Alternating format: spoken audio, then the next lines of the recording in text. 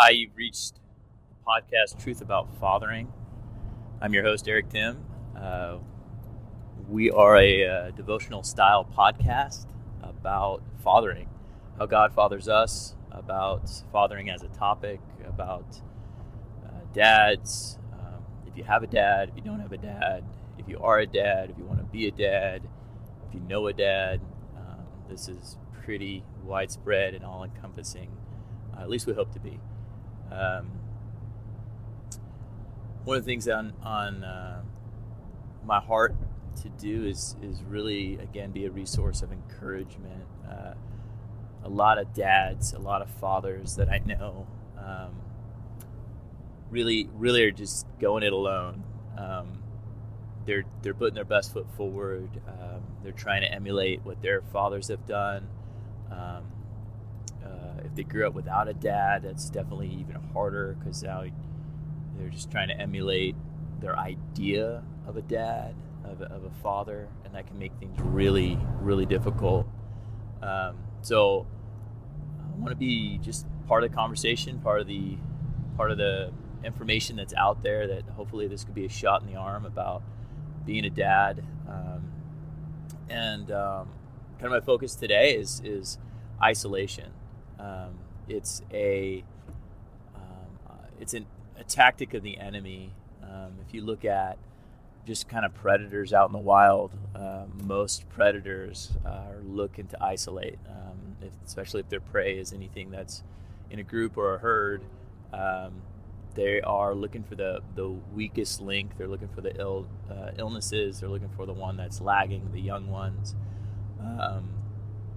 I had a privilege years ago to go to a lion reserve in South Africa, and we were there with a group of people, and they separate the male lions and the female lions for pretty obvious reasons, and they had a walkway in between the two kind of viewing areas, which was really just kind of a chain link fence. It was a bit terrifying. And as we were walking away from our time of just visiting and seeing these incredible beasts, our guide kind of pointed out one girl in particular in our group had two lionesses were just following her everywhere she walked. They would either watch her or get up and follow her. And our guide came up to her and was like, "Hey, have you felt ill at all recently?" And she's like, "Yeah, I'm completely suffering from a cold right now." And they pointed out that's the lionesses knew it. Like, they knew who among us was the weakest. And I think that's one tactic the enemy does. There is a devil. He prowls around like a lion. In fact, the Bible says that he's looking those he could devour. And as dads, as fathers, it's so easy to have this preconceived notion that we have to do it alone, and we have to be the strong man, and we have to have all the answers, and kind of the buck stops here.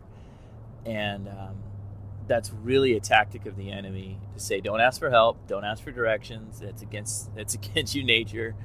But the more teachable you are, the more open you are. And one of the biggest things about all that is comparison. Comparison is a thief of joy. And if you take away anything from today, that's it. Like, comparison is a thief of joy. And if you're looking around at other dads and their abilities to be a dad, and you pull into your neighborhood and there's some dad playing catch with his kids, and you walk into your house and the first thing you're doing is yelling at your kids, and you can so spiral into, I'm not doing it right. And if you look to the right and left, you're just going to get robbed. The enemy just eats your lunch all day long. If you're trying to father like somebody else fathers, in a posing way, there's ways that we can emulate. There's ways that we can mature. There's certainly ways that we want to be mentored and fathered. But if it's I've got to have the latest and greatest, I've got to take my kid on that special trip, I've got to get my kid the special thing so that I can keep up with the Joneses. Your kids know it. They'll spot it. They just spot it from a mile away. Like, it's not genuine.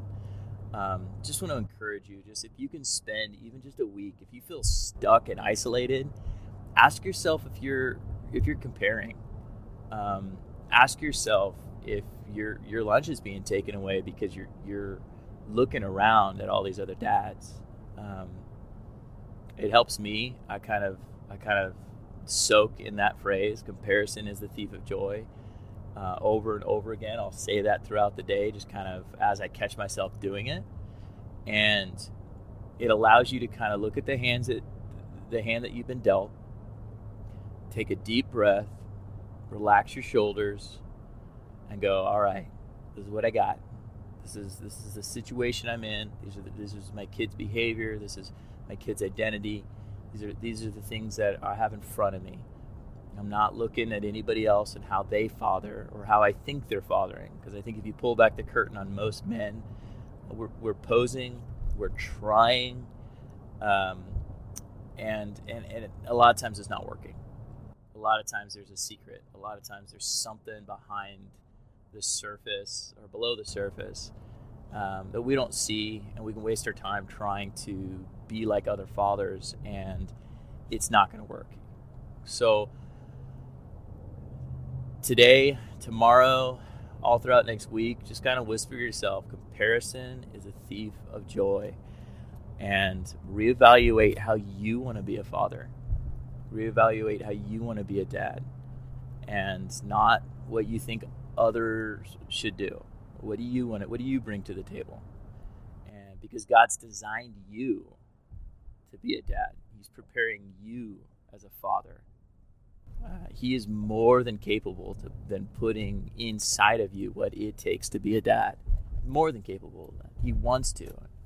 I think He's sitting at the edge of His seat longing to put inside of us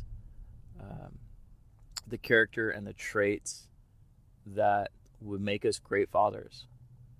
He cares more for our kids than we realize, than we do. And that's a great reality too. So be encouraged today. I hope you find this as a blessing again. Reach out to me if you got any questions. Reach out. You can find me at truthaboutfathering@gmail.com.